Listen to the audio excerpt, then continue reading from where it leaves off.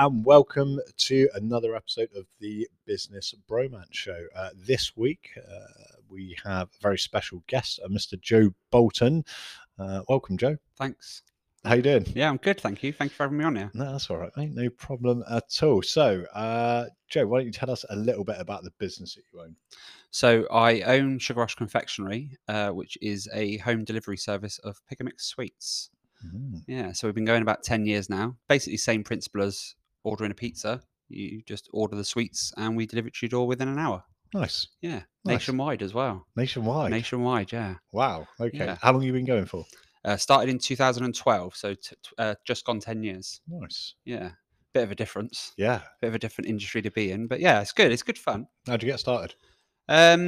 Desperation, really. I just had my little boy. Well, I hadn't, but we'd just had our little boy. Had you had a little boy? Definitely not me. I wouldn't be selling sweets. I'd be a millionaire if I'd done that one. But yeah, so we'd just had our little boy. I was being made redundant, and it was just an idea of how am I going to earn money? I need to earn money. I need to pay the rent, and I bought a bulk load of sweets. My original idea was to go onto a market down at Marsh Barton, and then the stock arrived. We sort of sold everything in our house. The stock arrived, and I put a post on Facebook one night saying to my friends, look, I've got the sweets. If you want to order them, I'll actually come out and deliver it to you. Okay. So a friend of mine ordered a £5 bag of sweets. Yeah. I took them down to Exeter Quay, and by the time I'd sort of got from Exeter Quay back to where I lived in Alphington, they'd put a picture up on Facebook, and within an hour and a half, I'd sold out of all my stock. Wow. Yeah, it just went viral around the city, and literally I never looked back. And 10 years on, we still do it. Nice. So yeah, it's a weird industry to be in, and it's a weird way we started, but a fun and enjoyable one. Yeah, for sure. It's good fun. Excellent. Now, before we started this, so a little bit of background. Joe is my brother. So Joe is I'd say the entrepreneur of the family, although apparently it runs through the family as I'm also having a little bit of a go at a few different ventures. So it's quite nice to be able to almost follow in your footsteps in terms of learning different bits and bobs. And one of those things that I think I suffered with when I worked at EDF Energy, and I know that you've struggled with, is imposter syndrome. Yeah, definitely. Yeah. And imposter syndrome, just in case you don't know, is where you reach a point where you feel as if you're not meant to be there. You're not meant to be a business owner. You're not meant to be an executive. You're not meant to be on a senior leadership team because you were good at the previous job or the previous thing that you did. But now all of a sudden you're questioning if you're right for the job. And it's something that's it's pretty rife through the business world, I'd say. It is. And I think it's, I mean, I can only go from sort of my experience. I think it's a common syndrome to suffer with, in the sense that obviously when I very first started Sugar Rush, I started it as a sideline. And I can always remember saying to Claire at the very start, look, if I could just earn £80 from this a week on top of my money, it will bump us up and it will really help us pay the rent. And then all of a sudden, sort of 2 months down the line, 3 months down the line, a year down the line, all of a sudden I was this managing director of this national company. And I almost sat and thought, like, shit, how did I get here so quick? Going from someone that always worked for people to someone that just wanted a bit of a side hustle to now employing people, doing payroll, paying taxes, paying VAT, shipping, stock around the country. A lot older people than me asking me for direction that I didn't even know that I knew the real direction. You do almost feel phony in your position. And it wasn't really until the pandemic hit and we went through struggles at the back end of the pandemic that I even sat there with a cup of tea and thought, do you know what? If I can get myself through this pandemic, then I do truly deserve to be in this position. Because I think... And that was the first time in all that time 10 that you years. Probably thought that. Yeah. Never necessarily, and it wasn't actually until this year that I even came out and said that I'd suffered with imposter syndrome, because especially in the business world, you don't want to show weakness. You don't want directors of other companies that deal with you to think, well, hang on a minute, if you're showing that weakness, that's not good for the business. But I also think it's very important for business owners, business directors, managing directors to know that they're not the only person feeling like that, because that can have a knock-on effect to things like mental health and the ability of how you run your business as well. It's affected my business in the past. But yeah, definitely only since the pandemic sort of ended was probably the first time I sat and thought, no, I do deserve to be here. I know I built the business, but it's almost like a fraudulent claim that, oh, I'm the owner. It's like if people say to me, oh, where do you work? I go, oh, Sugar Rush. And they go, like, what, you own it? And I feel stupid saying yes. Why? I don't know. I feel like Billy Big Balls. I shouldn't be saying yes to saying something like that. So, I mean, there have been periods of times when people have just thought I was the driver. So why is it that you, I mean, obviously, you can categorize it as imposter syndrome, but why do you think you felt embarrassed to say, yeah, but what's the problem with being the owner of a company? Is it? I think the success embarrassed me. That sounds really, really bad, and I know it does. But I think the success, even now, when people say, "Oh God, it must," it's amazing. I can't believe how well you've done. Inside, I feel my gut's telling me, "Oh, we should stop saying that now." I don't take compliments very well anyway. I don't think.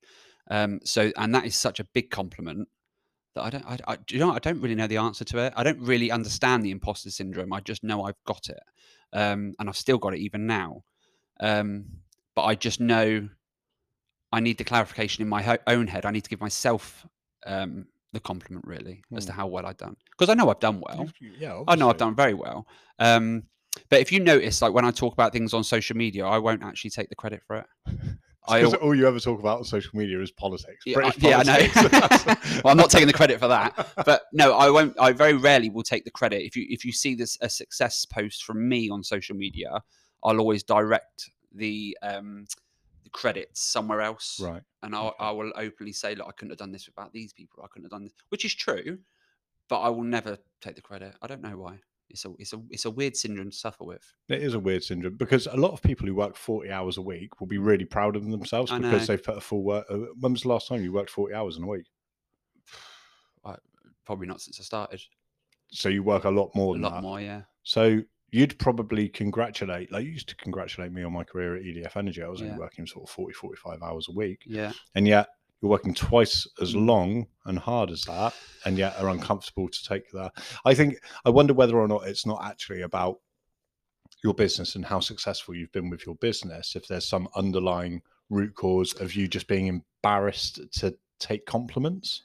Yeah, possibly. Maybe. I think from your point of view and my point of view, the thing is, when someone says something to you and you already know it, but you don't sort of take it on board from someone else's point of view, if that makes sense. Like from your point of view, I know our background, so as the book is written, as it were, me and you shouldn't have done as well as we've done. So I then find, because if you want to put it in terms of a success story, I don't know. I just find it awkward to talk about. Yeah, I'm going to rewind a little bit because this is something that I've been looking into recently. Why shouldn't have we been as successful as we are? I think if you look at something like politics, for example, I knew you'd bring. I know, yeah. But let's look at the House of Commons, for example. There are a lot of people that sit in the House of Commons that are from our background, but they very rarely sit on the front bench. Okay. Does that make sense? So you got like. Is there, I don't know if there is. That's what I'm saying. But look at the Prime Minister now. The richest Prime Minister ever graced that seat in its life. Yeah, but he didn't come from where we came from. No, that's what I'm saying to you. Oh, right. Okay. That's what I'm saying to you. So if you look at the House of Commons, there's people like us in there as MPs, but they're on the back benches. They're not government. Okay, so you look at government, they've come from money, they've come from wealth, they've come from education, they've come from private education. So I think from that point of view, they always had an avenue they were going to go down. They were going to be pushed down there. They were going to be paid to go down there. We're in society not always going to be pushed down that avenue. Education. I mean, I own a national company. I've got no education. So mine literally has come from the school of life, what I call it. And yours is exactly the same. I know you actually finished your education, didn't you? No, I did two. Funny story. Should we tell it? Why not? For it, yeah. So I did 3 GCSEs, and I halfway through my GCSEs, I was trying to tap up a bird who worked at the Imperial Hotel in Torquay as a chambermaid. Right. So I was like, I'm going to sack these GCSEs off, pretend I'm 18, go and get a job at the Imperial Hotel so I can try and shag this girl. So I stopped halfway through my GCSEs to try and get my end away. Right. Did it work? No, didn't get my end away. I know. So you didn't do that and you didn't get your education. Yeah. Well, to be fair, my education was piss poor anyway. I mean, I academically, I wasn't interested in school at all. I was more interested in playing the class clown. And, yeah. So was I. Yeah. Well, you did a lot of homeschooling as well. Like, I don't know that I did. I know. really? I know we get told that, but I'm not actually sure. I don't ever remember getting Long time homeschooled. ago, I just wasn't it? remember not going to school and not leaving school. I left at 14. I never even took a GCSE. So Yeah. from my point of view, I had literally got no. In fact, I actually put myself through a maths. It's not a GCSE. It's like an MVQ. MVQ. That's it. Yeah. I put myself through that in the beginning of 2012, and I was due to take my final the week after I'd started Sugar Rush. You went and tried to shag a chambermaid? No. Oh, right. Okay. And because I started Sugar Rush and it literally hit with the ground running, I never ever took the final, which I said I think I should have done, really. I've got one MVQ actually in customer service. Have you? Yeah, I got it at BT when I worked down at BT nice. on the Key. Yeah. Nice, well done. So I've got one educational certificate. Don't know where it is. But yeah, the imposter syndrome, it is a funny thing. But going back to what you were saying, I just think in society, people wouldn't have expected me to have done what I did. Yeah, no. So my take on this is a bit different. And I think that, so one of the things I've been learning about at the moment is our limited belief system. So all of us have limited beliefs. And this is where imposter syndrome comes from. Yeah. And that's, all of us will have a different path. And on that different path, parents, teachers, peer groups, people will talk to us about, don't be stupid, don't say this, you can't do that. And little bits kind of stick with us, which is crazy, because those people who would have said those comments that we carry as kind of baggage would have forgotten all about it. Yeah. But we'll carry it in our subconscious, and that will stop us when we're making really important decisions in life, or how we feel about the things that we're going through. Yeah. So one of the things that I'm helping clients go through, the clients that I'm working with, is that you don't need to carry those rocks in the backpack all the way. If each of those, and that's essentially what it is you're thinking, oh, I shouldn't be where I am because of the start that I had. But you look at a lot of entrepreneurs who you look at Steve Bartlett, right? Yeah. Steve Bartlett, Diary of a CEO. He's the guy that does the podcast, isn't he? I was listening to him a couple of weeks ago. Yeah. Brilliant. Yeah. Comes from Plymouth. Oh, really? Comes from Plymouth. His mum was a serial entrepreneur, but failed businesses left, right, and centre. They had a really grotty house with windows smashed in, fridge freezer on the, a bit like kind of a lot of the houses we lived in. And he's massive now. Do you know what I mean? Not only is it the Diary of a CEO, but he's also like the head of a number of companies. He was on Dragon's Den. He really. I know I'd seen him on something. Dragon's Den. That was it. I didn't know if it was that or The Apprentice, but I know I'd seen him on something. I reckon if you had a look, if there was a chart, and I haven't looked this up. We could look this up now, but I reckon that if you have a look at a chart of self-made millionaires, and you had a look at the ones who were educated and took degrees and masters and PhDs and went down that route, and then people who came from maybe the other side of the tracks, who've just fought and clawed and graduated from the school of life, like you and I, perhaps. Yeah. I don't know if it would be much far from 50-50, No. And I also think from the term entrepreneur, I know the term entrepreneur is what it is, but I personally believe an entrepreneur is someone that doesn't stop. And like you just said a minute ago, if you look at that sort of level of how many failed businesses they've had, and I think I vaguely remember someone saying to me once that most entrepreneurs have actually failed 50 times, and then they made it on the last one. That's how success is done. That's how success is done. And I think probably from an entrepreneur point of view, it's knowing when to stop and move on when a venture's not. So it's not necessarily flogging a dead horse in one business. It's sort of carrying on and not giving up on the dream of really being a successful business person. Well, my vision of an entrepreneur is slightly different. So in business, you're either one of three people, and we learned this from the book The E-Myth, which is the most famous business book there is out there, written by Michael Gerber, and he talks about you're one of three people. You're either a technician, so you're very good at the thing that you do. Yeah. Okay. So, I'm only laughing because it's the most famous book, and that shows you what a business person I am, because I've never heard of it. I've got it over there. That's why I was laughing. I'll lend it to you in a minute. Okay. But so you're either a technician. So let's say you were going to open a pie shop. Yeah. Because you were really good at making pies. Your granny used to teach you how to make pies. You've got it nailed. You know exactly how to do it. So you'd be a technician because you're very good at what you do. Right. Or you'd be a manager because you're really good at organizing and, being particular in your setup, and you can manage people and you can manage processes and systems. You're a manager. Or the third one is entrepreneur, and that's because you're thinking about the next big thing. Yeah. You've got ideas, you rush to make those ideas happen.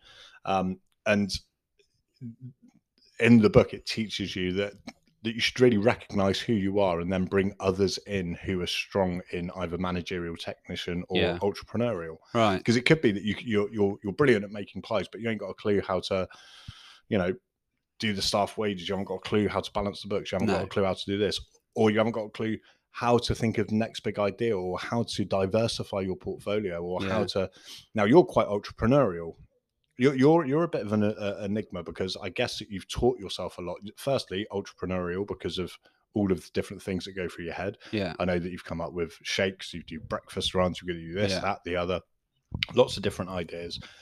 But you've made yourself the technician because you learn how to take the sweets and pack them up and ship them out and all that kind of thing. And you've learned how to be the manager because you've had to make sure the books are on order, opening and closing times, organize different franchises around the country. And I think that does come from the school of life, because I knew none of that in June 2012 when I opened, even down to the fact that, and I mean, people could call it a detriment, but it just taught me lessons. When I very first opened and people realized it was me that owned the business, I'd start getting people that were jealousy, that I'd start getting trading standards knocking on my door, environmental health knocking on my door. And really and truly, all they actually done was help me grow. Yeah, of course. Because things like, and you say about the learning the trade as you go, that's what I did, down to the fact that I didn't realize the scales I was selling on had to be approved by trading standards. Every 6 months had to be calibrated to make sure that they weren't even 1 gram off. And I'm not even joking you. They brought a set of weights in to test my scales that was as small as the pin of a carving knife. And that weighed sort of 1 gram. So there are a lot of traders out there that you would learn that before you took the jump into business. What the fuck is the pin of a carving knife? Like the tip of a carving knife. The pointy end. Yeah, that's what I'm saying. It's just so small. But there are a lot of things that you have to learn as you go, because especially for me, the education wasn't there, especially in that trade to start with. Yeah, it's interesting, but I definitely think that, and it's very well people thinking and having their own opinion. But if you've got this imposter syndrome, if you think, oh Christ, I'm probably punching a bit above my weight here, it's quite a hard one to unshackle yourself. But can you understand like why you might think like that? If you think about your journey, and I've had quite an insight into your journey. So I think age was a thing for me as well. Okay. When I used to have to tell someone off, or I'd have to put my foot down or say, well, hang on a minute, that's not right. I was always saying it to someone, my senior. So I think that didn't help my imposter syndrome, in the fact that, and then I used to get inside my own head of thinking, well, they've put the phone down now, thinking this of me. So instead of thinking, but I am the boss, so it doesn't matter what anyone thinks of me, I would get inside my head thinking, well, they're going to think I'm a bit of a twat now. And I've always been a people pleaser. Sure. So I don't want to be looked at as that, even though sometimes in business you have no option, because, at the end of the day, my job is to keep the business afloat. Because without the business, so many people will suffer. That's one of your jobs. It's one of my jobs, but it's one of the most important jobs as well. So you have to make decisions really that people aren't necessarily going to like. And my issue was, because I started at 25, 26. I was so much younger than people that I worked with. And it started from the start. The first person that came to work with me was double my age. Okay. So I think that probably didn't help the issue. A lot of people that do go in, not necessarily these days, but a lot of national business owners are older than me. So, or have people behind them to sort of help them, sort of push them along. I don't have a board of governors. I don't have a board of directors. It's just me, Claire, and, we get on and do our trade, really. If you could go back, is there anything that you'd change over the last 10 years in terms of how you've either set up your business or run your business? I don't know. It's very hard, because like every retail company out there at the moment, in fact, and wholesale company out there at the moment, everyone's suffering because of the pandemic. Pre-pandemic, I can't say I had any worries about the business. We were going in the right direction. The last year's accounts, because of the pandemic, was the first time we'd ever taken a loss in 10 years. So we'd never, ever done bad. So I can't say I've got any regrets about it, really. Life's not easy at the moment, but that's not my fault. And I know that. And that was one of the most important things about the imposter syndrome. When the pandemic hit, I blamed myself for the company going... For the pandemic? No. Oh, no. Well, you've been eating I'm not that bad with imposter syndrome. No, but when the sales started drying up and we had to start putting money back into the business, I was like, what am I doing wrong here? And I had to sit back one day and think, I'm not doing anything wrong. Yeah. I'm just riding the wave, a very big wave. And that's, I think, helps me with the imposter syndrome, because I start looking at reality.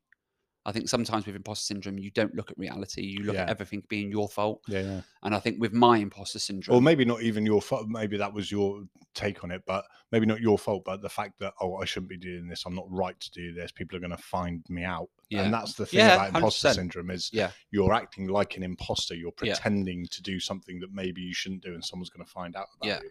That's it. And I think, especially from when Sugar Rush very first started, you got to remember when I very first started Sugar Rush, my idea was to earn £80 a week extra to help me. And then sort of 3 days later, I'm sat with £3,000 in front of me now. Or to a lot of people, that's like, oh, well, that was good. To me, that was amazing, because I also the week before was struggling to buy my food, pay my rent, pay my bills. So to all of a sudden have started a little side hustle, then 3 days later sat with £3,000 profit is like, and that wasn't one day. That never stopped for months. In fact, it didn't actually stop for years. So, and that's how we grew the business, because we took buildings on, we bought cars, things to help the business grow, because we never had £100,000 bank loan to start. So everything started from fresh. So I think I almost feel like I thrusted myself into the business world, because it was only ever going to be a hustle at the start. And then all of a sudden I was a lot more than a hustle. Yeah. But it wasn't on purpose. I never went into it planned that way. And a lot of entrepreneurs don't necessarily go into it planned that way. No. They might have an end goal, they might have an end vision. But a lot of entrepreneurs end up being multimillionaires with their vision paying out, but probably started I'll give this a go. Or I'll just try, or I'll quickly buy this and see if I can sell that at a profit. I mean, I'm sure, Amazon probably started that way, didn't it? Or did he own PayPal? No, that was PayPal was Elon. Oh, Elon Musk. Yeah. No, Bezos he wanted to find something that was non-perishable that he could store in his building in New York for as long as he needed to, and just find an online platform to sell it. So he created Amazon to sell books. Right. That's what they sold. They just sold books because it was a non-perishable, and then it just grew and grew and grew. And weirdly, I went to look at an office space. It was going to be called Abracadabra. Really? And it was going to be called Abracadabra. And I think it was his accountant or someone was just like, why? Yeah. Why? To be fair, why? Yeah, something like that. We'll have to Google it afterwards. I know. I went to look at an office space in Soughton when I very first opened. So probably about 9 years ago, when I was starting to look for offices. And there was a guy there. He sold books on Amazon, and he had an entire warehouse that was just books. It stank when you went in there. It was just all old books. Oh, okay. Yeah, okay. But he I remember him telling me he must have earned a living off it. He wouldn't have had to build them. Yeah. So it must have. I forgot Amazon was just books. Yeah. Yeah, it's bizarre, but that's what I mean. Everything everyone's got a vision, and that's where the entrepreneur part of me comes out. Because even now, 10 years on, I think of something else, and I think, all I need is one person, the right person to pick up on that, and I could be a multimillionaire. I just need one idea. Is that the goal?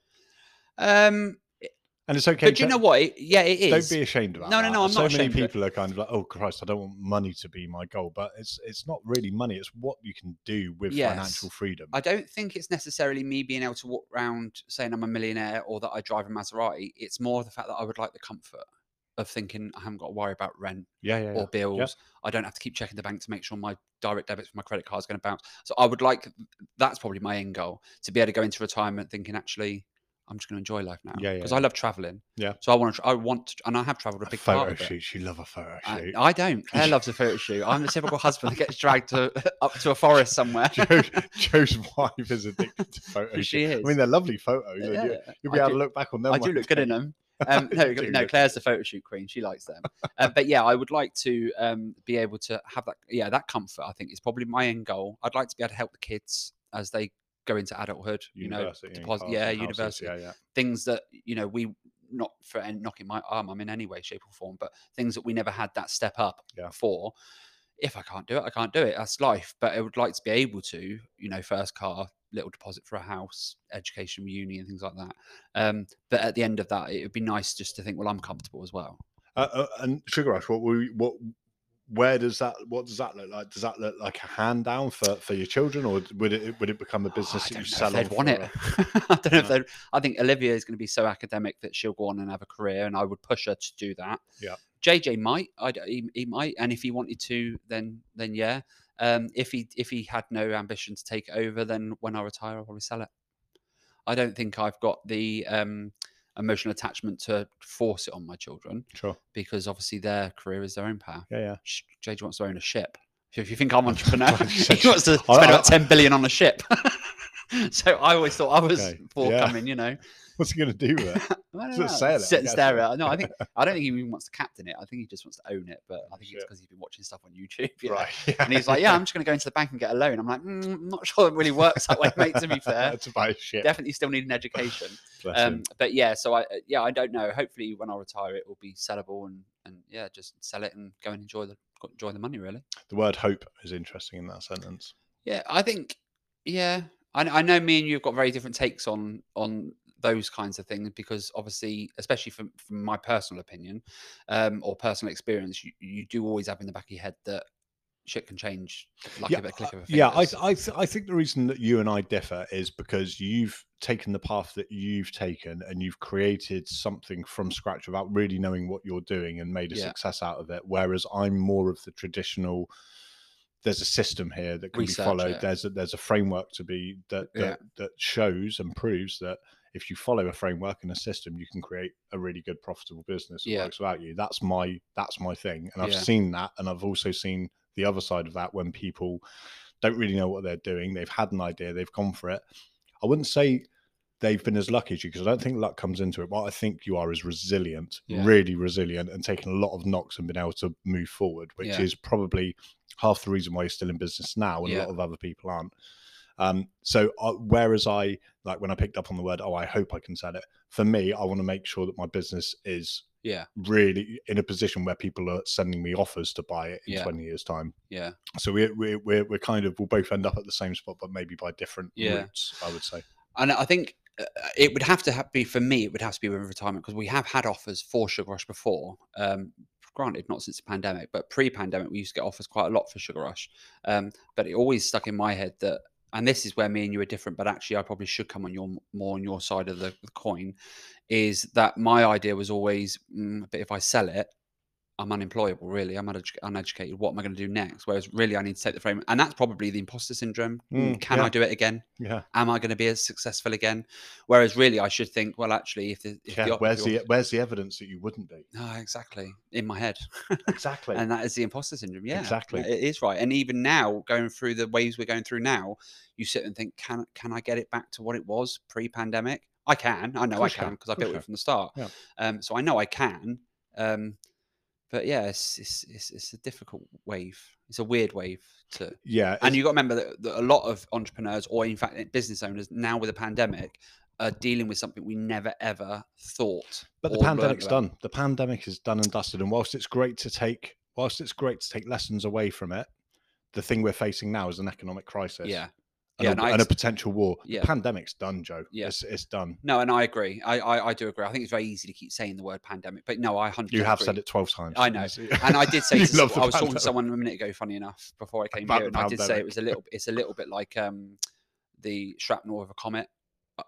The comet's gone, being the pandemic. That's gone. The shrapnel is what we're riding now, trying to dodge left, right, and centre to get our way through it. Businesses will get through it, and the one thing I will say about British people is we did I say that right then? British people. I went posh. British.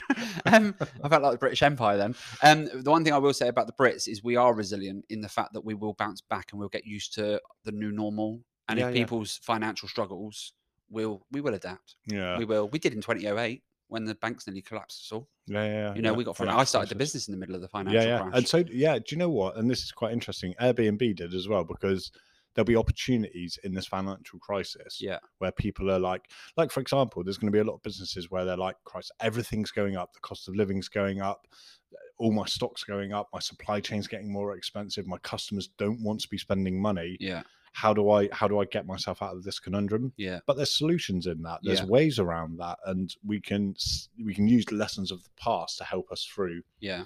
This point. Now we're just going to go on pause for 1 second, and we're back. There we go.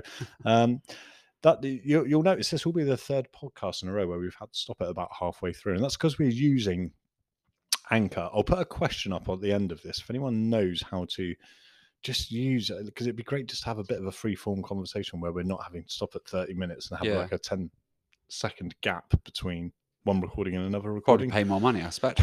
maybe Possibly. because we're using the free platform that it may not be. But yeah, I think that you know, I think the people who will get through it will be open for new ideas, will be open to taking a bit of a chance, and won't be closed-minded or have that kind of fixed mindset of, you know, well, this is the way I've always done it.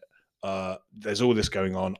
There's so many things that I can blame for my downfall that it's probably going to be quite easy to kind of submit now and say like, oh, well, I tried, but it was the pandemic. It was the economic crisis. It was Brexit. It was all of these other things. And I think one of the most important things is also, again, I've never necessarily been coached. So I'm sure there's other ways. So from my point, I keep offering. I know, but from my point of view of starting the way I started, I can only go on my own advice. But sometimes, including me, sometimes you have to take a step back and go, right, this is where I'm at. The way I'm going is not working. And I think the most important thing is to think, right, do I stop because there is no other avenue? Well, that's not me, because I've got 1,000 avenues I can go down. Exactly. And I think the most important things is I need to stop, reevaluate what I'm doing, say this is not working. That avenue could work. That avenue will work. So which one am I now going to go down to pull the business back? And the lucky thing I've got is I was financially sound when the pandemic did hit. So I rode that way through that. Now we're in the economy crash that we're going through. Although I might not have had the funds that I originally started with, I have got the business built.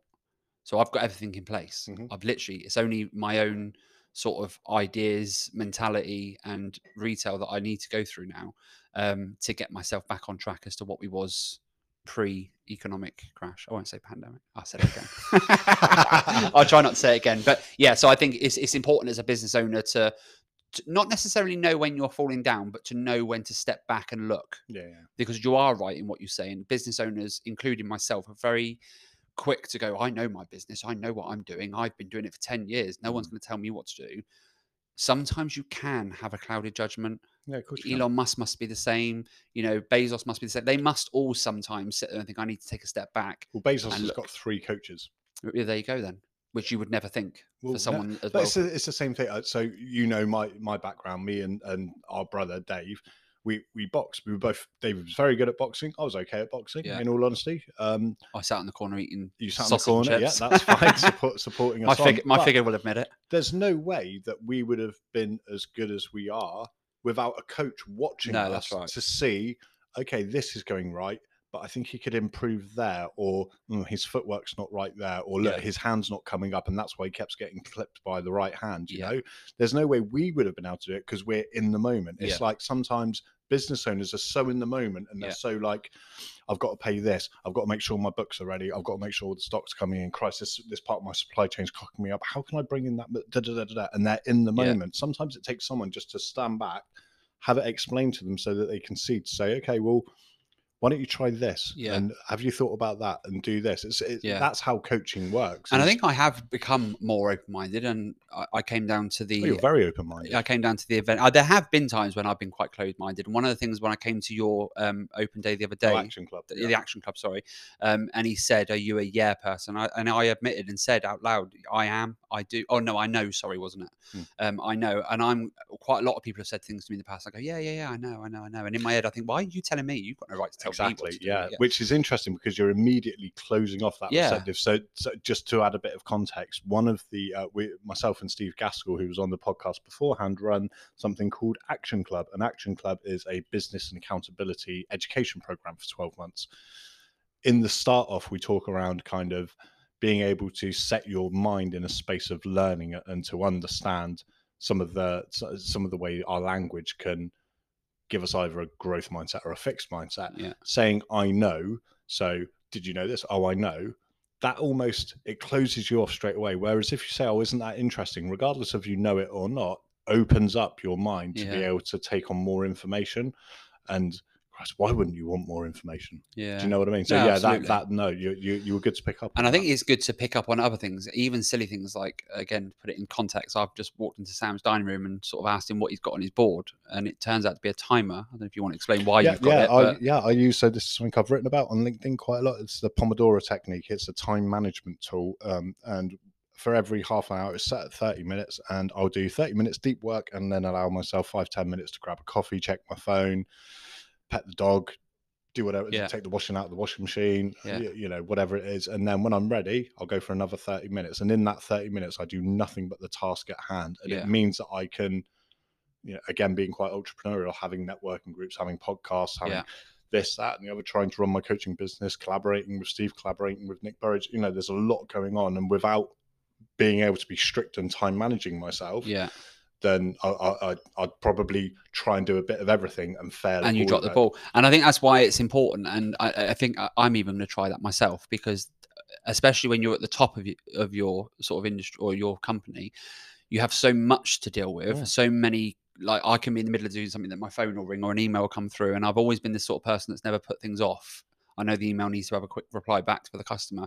So I've always got so much to do that actually I either drop the ball or I end up messing up because I go off in a tangent. And then I sometimes sit there like 3 hours into my office time and think, what have I actually done? Because I've tried to do so many things. I don't actually know that I've achieved anything. So I actually think that's a really good idea. And I think I'm actually going to go for that, because there are times when I've sat on my computer and thought, right, I'm going to do this. Like, obviously I take on franchises or branches all the time, and I'll go for a marketing hour, and then I'll go off in a tangent. But because I've gone off on doing something else, I've left that. And then what I've done for that hour has actually died because I haven't followed up on it. So you end up getting sort of 2 or 3 hours into your day thinking, I don't actually know what I've achieved today or what I've even done, because I haven't put my phone outside. I haven't, I've got up and done something, or someone's walked in the door. So I think that's a really good idea, actually. There's a book, another book that I could lend you called Indistractable by Nir Eyal, Nireyal, and it's a book full of techniques of how to manage your time much better, so that and I know that this is not a fault of yours, but certainly a consequence of your business routine, is you end up working quite late into the night. You're working 80 hours a week, Joe, let's be fair. Pretty much for the last decade. Minimum wage, mate, when you work it out. I've said that before as well. When you work your wages, but that is a consequence. But that book, that Indistractable, that's the Pomodoro Effect written in there as well. But that's a really, really good book. The problem is you won't have time to read these books, Joe. No, I know. But this is why I do things like listen to podcasts and stuff. And it's one of the reasons I listen to podcasts like this. And I did start listening to your podcast as well, because sometimes it's nice to have the opinion of someone else. And again, especially when you're at the top of the company, it's like everyone only looks for your opinion. You don't tend to get many opinions given to you. A little bit like the yes and no people. They say yes and no's in all the right places, and that's not always what you need. No. Sometimes you need someone to say, well, hang on a minute. Someone to challenge you. Absolutely. And unfortunately, when you're at the top, not that many people, other than competitors, not that many people challenge you because they're too scared to, which there's no reason to not. But that's why I listen to podcasts like this, because I think it's good to get an idea from another business owner. What I think is pretty powerful about this podcast and other podcasts like this, is where you're talking to business owners, is all of a sudden you're like, oh, okay, it's not just me. Everyone's suffering from imposter syndrome. Everyone's got time management issues. Everyone's trying to juggle 3 or 4 things. Everyone's putting the best face forward, but on the inside they're kind of like scrabbling around. And I tell you where I think a podcast is important. Social media is the detriment to a lot of businesses. It's good. It's fantastic. In fact, I built a business on social media, but the visual aid that someone puts on about their business is only ever good. A podcast, I believe someone's more honest. I'm with you. Because when you have a chat like this, you're not actually concentrating necessarily the fact you're actually recording a podcast. You're actually just having a chat. You've just got a silly pair of headphones on. But you are just having a chat. Whereas social media, you don't put a half-assed picture on. It has to be perfect. It has to be filtered. It has to be, the content has to be right. Now, that's great from a marketing point of view. But when you've got business owners doing it, it does make people sit there and think, well, why am I not getting that? Why am I not necessarily getting to that level? And it's not always true. Whereas a podcast, when you sit and listen to who you were saying, what was the guy's name? I do listen to him, but I can't remember his name now. Nick Burridge? Steve? No. Steve. Steve Bartlett. That's it.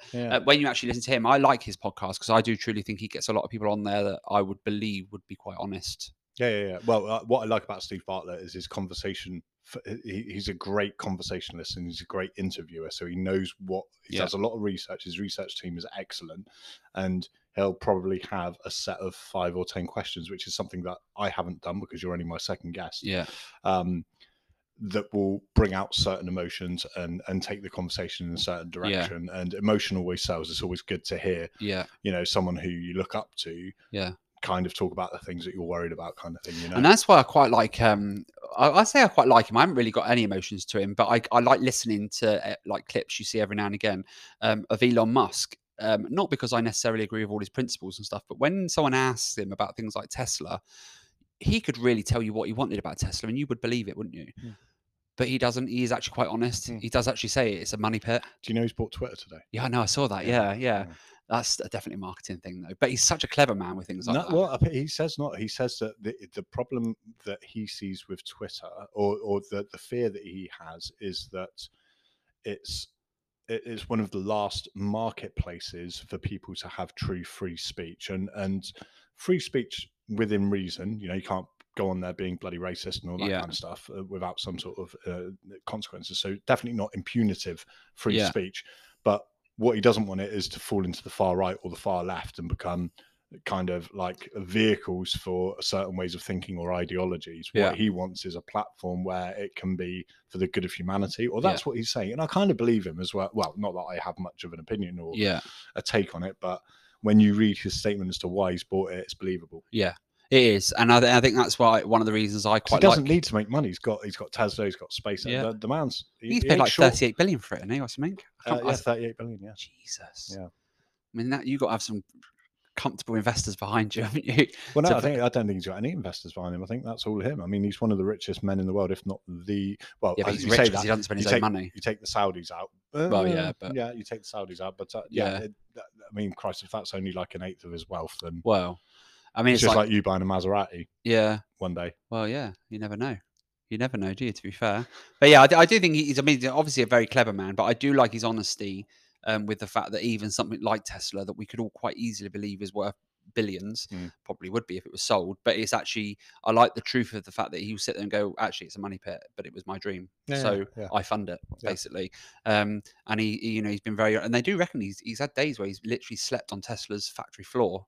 Where he's no, he said that himself. Yeah, where he's so hand-on, you know, with it, and I like that. I like the fact same as Mr. Beast as well. I saw earlier that Mr. Beast does the same. I've heard of that. Mr. Beast is a YouTuber, biggest YouTuber in the world. Yeah, your kids will know a lot about it. Probably, But same sort of thing. He's got he will sleep in an office kind of thing. Yeah, and, like he'll get up and work out in his office, and then shower in his office, get dressed in his office, and then go to work in his office, and lives in his office. Then lives in his office. Yeah, I do quite like the fact that when you get to a certain level, you still continue that, because I think it means you're still continuing the dream. Money. And I mean, I was in sales years ago, and I was always taught that if you follow the dream, the money will follow, or if you follow the success, the money will follow. And I did very much take that attitude with Sugar Rush. My dream was to get Sugar Rush successful rather than be rich from it. It just so happens that because I concentrated so much on the success of the business, I happen to become quite wealthy from it. Yeah, one of Napoleon Hill's laws of success is that there's a book from, I think it's the 30s or the 40s, by Napoleon Hill. It's this amazing author, brilliant business mind, very successful. And one of his laws of success is to be really, really generous with the value that you can provide without trying to look for monetary gain off of it. Just provide value, and then the money will follow it up. You know, absolutely. And I think that's a good way to be, and it almost differentiates you from your competition. Another one of my book, the small business millionaire by Steve Chandler, great book, and it's a kind of it's just a kind of like make up non-fiction book around I always get confused, non-fiction or fiction, which one means that it's true. Yeah, fiction's true, right? Non-fiction's made up. No, non-fiction's made up. No, not non-fiction. Fiction is fiction, so fictitious, isn't it? So that's fake. Yeah. Okay. Yeah, so if non-fiction would be true. Right, okay. I think. Yeah, I don't know. I'm such a knowledgeable person. I don't even know the difference between non-fiction and fiction. That shows you how uneducated me and you was. Other business owners out there, don't worry. Look at if you drop us a comment, let us know. Yeah. But in that, he talks around finding your why, and you find your why by not thinking, oh, my why is I want to be a millionaire. And you know, if you find your why, yours is you're a peddler of happiness. Do you know what I mean? You deliver sweets to people in the comfort of their own homes. Their kids' faces light up, or their faces light up. They might have had a hard day. Bag of sweets. Do you know what? That's just what I need. I'm going to sit down in front of the soaps and have a bag of sweets as a treat. I'm going to treat myself. I feel good. So your differentiator is that you're selling happiness. You're selling a treat, and that's a really, you know, that's great. And I think if you like you have done, if you market that, if you use that to drive your vehicle, then the value will follow, the money will follow. I think if you're just out there like I'm selling, then it's a bit harder. And that's and the panic of selling is always a detriment. I thought you were going to say pandemic. I was about to no. The panic of being the sales in a lot of business is actually the detriment to it, because it's like anything. If you chase it, you're snatchy. Yeah, it is, and that's why I've never liked things like begging statuses and stuff like that from a business. I think I would actually rather close the business than have to sit there and beg, because I know the value of the product. You know, a lot of people might not necessarily agree with me, but you know, for what we charge to have it delivered to your door within an hour up to 10 o'clock at night, so the value's there. You know, the quality's there. It's, you know, completely legitimate. Do you ever do like customer surveys? Do you ever ask people's opinions on either what they want, how they want it, any changes to what you offer as a product? We have, and some of the reasons we changed packaging was through that. So you went from, just for our audience, you went from square paper boxes to pouches? To pouches, I am contemplating changing that again, but that's a different podcast. But we used to put a lot of wrapped, what we call fun sweets, in the boxes, and we put a poll out to say, look, is it worth it, or are they more of a hindrance to you? Do you actually just want a bag of pick and mix? And to my shock, actually, around the country, it actually came back that it annoyed people more. Having the packets in there, they just wanted the pouch of sweets rather than the extra. So you didn't have like the rainbow drops, which I always assumed that made it more of a fun box, and that just shows you why it's important to get customer feedback, because sometimes, again, you grey out that area around you and think, well, I'm the boss and I created this. I know what people want, and actually, do you know what this is? And this is just shows you how true that is. We sell a box called a Jelly Rush, which is a bag of nothing but jelly. No fizzy, no chocolate, no foam, no nothing, just jelly. That is the worst kind of sweet bag to me, because I like foam sweets. That is one of our best-selling products across the country. Now, when I look at it, even when I get involved in packing and I pack it, I sit there and think, it looks such a dull bag to me. And yet, if you're 7 years old, that looks like 100%. 100%. But even from the adult's point of view, and so I think that just shows you that what you say is right, of not graying someone's opinion out and not saying, yeah, I know. Because if someone had told me 4 years ago to start the Jelly Rush, I probably would have gone, no, I don't like it, because I don't like it. And I actually did a radio interview probably about 4 years ago now, and they actually said to me, how do you choose your sweets? And my instant answer back was, or my instant reply back was, I buy what I like, as in what I personally like. Interesting. And then I remember sitting and listening to, I didn't listen to the radio show for a couple of years because I don't really like my own voice, but I sat down one night, I thought, oh, I'll listen to it. And when I heard that sentence, I thought, it's just not the right attitude. Not necessarily that it was a big-headed attitude, because I genuinely did just buy the sweets that I personally enjoyed. It got you to where you were, I guess. No, absolutely. But I had to take the attitude that actually that's not necessarily what you're going to enjoy.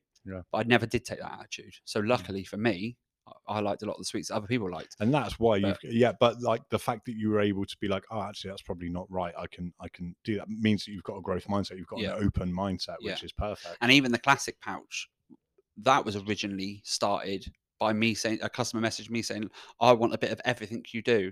And I can remember thinking, well, I ain't got fucking time for that. You know, I ain't messing around with that. And Claire's like, no, it's all right, I'll pack it. And that actually became our classic pouch, which is our number 1 selling around the country. So that just shows you that you can be wrong in business, or you just need to open your mind, like you said, not say I know, and actually think, well, just because I don't think that's right, it doesn't necessarily mean it's not going to be a winner. And actually, the classic pouch it's been the number 1 throughout the country for 10 years. Wow. So it just goes to show you, and that was my opinion of, well, I'm not messing around with that. What's next from an innovation point of view? Where do you go from here? What does next year and the year after look like for Sugar Rush Confectionery? Just keep building. Literally, just keep putting one brick on top of each other until it's the Empire State Building. Until the pandemic comes back. Pandemic. I'll tell you what, I'm not even going to go into that. Or Boris. Anyway, I'm not going there.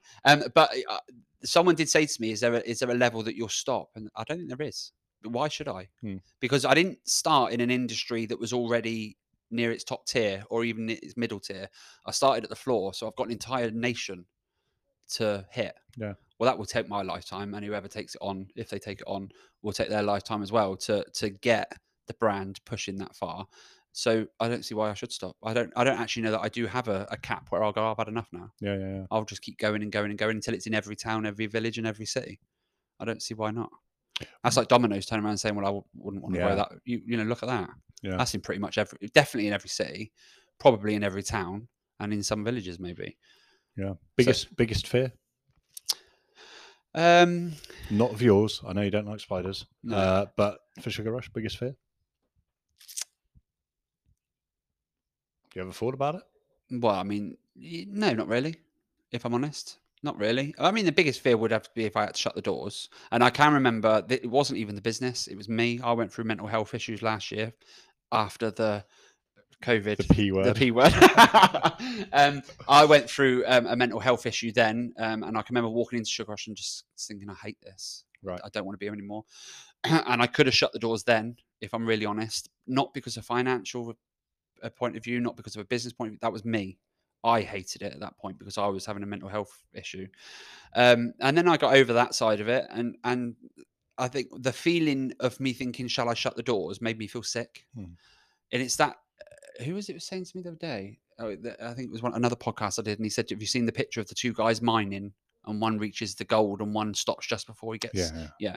And I think that would probably be my fear if I stopped, but someone picked up on it and then went on to make millions from it and a massive brand, because the brand awareness has always been what I wanted. Sure. Not necessarily the money, even though that was always nice. So that would probably be my fear if I had to shut the doors. And unfortunately, you're never going to know that as long as I keep plugging away and going for it. I've got no reason to. Yeah. So yeah, if there was a fear, it would be that, but I don't see, touch wood, envision that ever sort of happening. Nice. Excellent. Joe, this has been brilliant, mate. Thank you so much for coming and doing the podcast. Thank you for having me. Thanks for my apple juice. Where's my question? You haven't asked me a question. Do you know what? I did have a question for you. Go on, then. Actually, no one ever asked me a question. I'll fire one at you. When you decided to quit your last job, or stop working at your last job, because obviously you wasn't pushed, it was your decision to come out. At the level you'd achieved, which was high, why? Because I was really unhappy. I was really unhappy, and I was I wasn't satisfied at all. I felt as if, so the position I was in beforehand on the public sector part of EDF Energy, I felt like I was really good at, and then I moved into senior account management, and I never really felt like I was very good at it. Right. I struggled to get my head around. Did stats prove that, or is that you? No, I was okay. I brought in some deals, and like my customer retention was fine. The customers weren't leaving, which is good. And I brought in some new, a couple of new customers, which was the kind of name of the game. Not many, but at that level, you'd only bring in maybe, if you bring in one a year, then thumbs up. But for me, it was like the enjoyment wasn't there. I think COVID might have had something to do with it as well, just in the fact that because you were there, weren't you, during that thing? Yeah, well, no, I was. The problem with it is that I was silent. I'm quite a people person. I like being out in front of people and meeting people. That's where I feel alive and where I seem to do my best sort of work. So to be sat behind a computer on Zoom and not going out to conventions, not meeting up with my mates, and it kind of, I think that had an effect on me, and it made me analyze whether or not I was happy doing what I was doing, and I wasn't, and it made me kind of think, Christ, I could do this for another 20 years, and I don't have to. I'm never going to be minted, but I never really have to worry about money. I'll never have to worry about paying the bills. They'll just be done. I'll always have money left over each month. But I the thought of doing that for another 20 years killed me, which is a shame, because I thought that getting to a senior account manager was that was a goal for a really long time. So I hit the goal and then realized that I didn't want it, and had massive imposter syndrome, really struggled with some of the complexities around. Which is incredible, because you actually weren't there for 6 months. You were there for what? 20 years. 20 years. Well, 19 and that's years. Incredible, just to think that you had imposter syndrome from that. Yeah. For that length, not necessarily that length of time, but to be in a job for that length of time and then have that on the back end. It is incredible. And that just shows you it can happen to anyone in any sort of sector, really, because I mean, your track record was proven in EDF. It's not like you were a bad member of staff. No, I wasn't a bad member of staff at all. I was always engaged. I was always I was always an advocate of EDF Energy. I'd never say no to anything. But it got towards the end, and I was scared to turn up to meetings on Zoom, and that I was giving presentations to my manager at the time, and he'd be like, "What are you trying to say with this?" And I didn't have an answer for it, and that freaked me out a little bit, because then I was like, "Christ, have I lost my?" Am I losing this a little bit? And there were so many things, and it's really good because it made me kind of look at what I wanted to do, and what I wanted to do was either help people or animals. Those were my two choices, and because I'm squeamish, there was no way I could do the animal thing, because what am I going to become a vet? And then I'm squeamish around bloody dogs breaking Yeah. their foot and everything. So it was people, and I combined what I loved, which is working with businesses, and being like genuinely caring about helping people. And a chat with Nick Burridge, who's my co-host on this, at a Christmas party, led me to, he said, you know, you should try business coaching. Why don't you kind of look at that? And I went down and had a chat with Steve, and understood a bit more of how it works, and thought, yeah, that ticks a lot of boxes for me.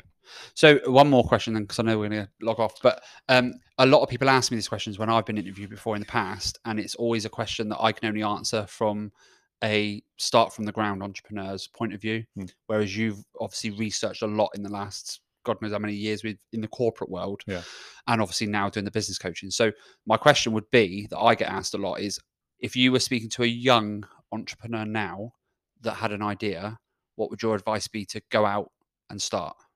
Or how would your advice be to go out and start?